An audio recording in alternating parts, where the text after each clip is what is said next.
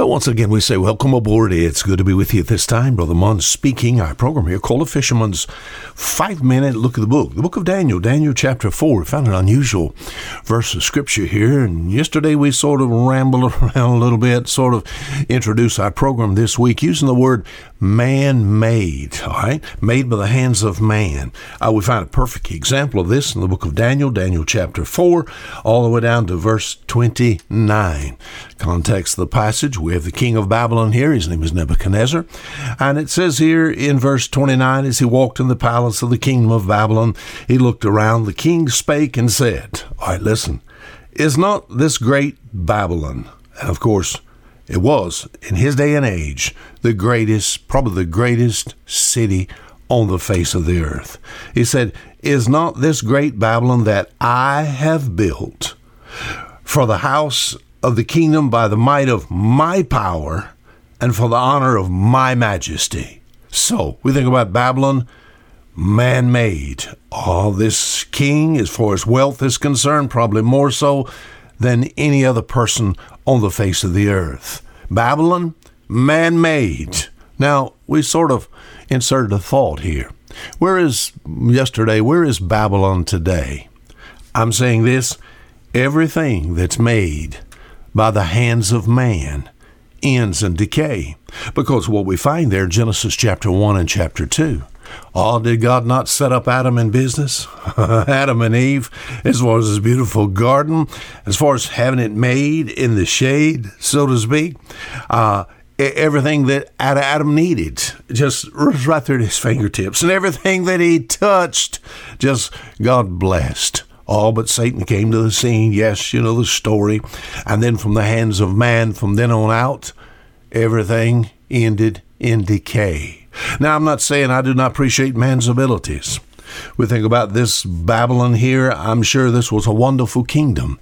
Maybe this man worked hard. Maybe this man was just a slave master. Maybe what was produced there was just produced by people that he had under his fingertips. But I'm glad to say that I live in this age. I think about the abilities of man, especially the last 100 years. We talked about some of those yesterday. We think about even as far as travel is concerned. We've gone from the horse to comfortable cars, to means of transportation, even in the air travel, and then all the way into outer space. You know, man, as far as a creature is concerned, the creature, even though he's a fallen creature, he has abilities. And my friend, outside the Lord holding these down to be able to do almost the impossible. We think about man. Yes, he's the king of the earth, so to speak, but things are falling apart. Think about this building that I'm in right now. All the roof that's over my head, the floor that's under my feet, all this office equipment, it's all man-made. What's the problem? It's falling apart. What I want to do, I want to bring you off of this earth. Is there any man-made thing that is in heaven there?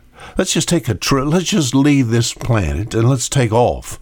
And as far as we ascend off of this planet, now when people say, well, you got the moon. Well, did man make the moon? Did we design the moon here on this earth and throw it into space, throw it into orbit? You said, Brother Mon, that's just funny. Well, it's not funny, and it's not true.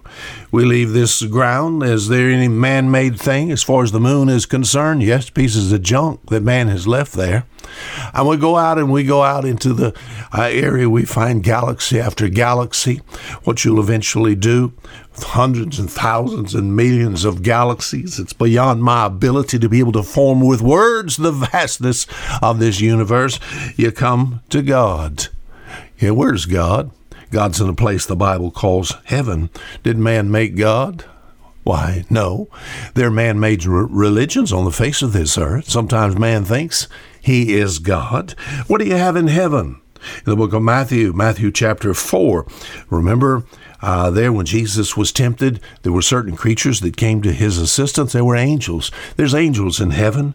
Did man make angels? No. Did he make the seraphim? No. Did he make the cherubim? No. Is there anything in heaven that man has made?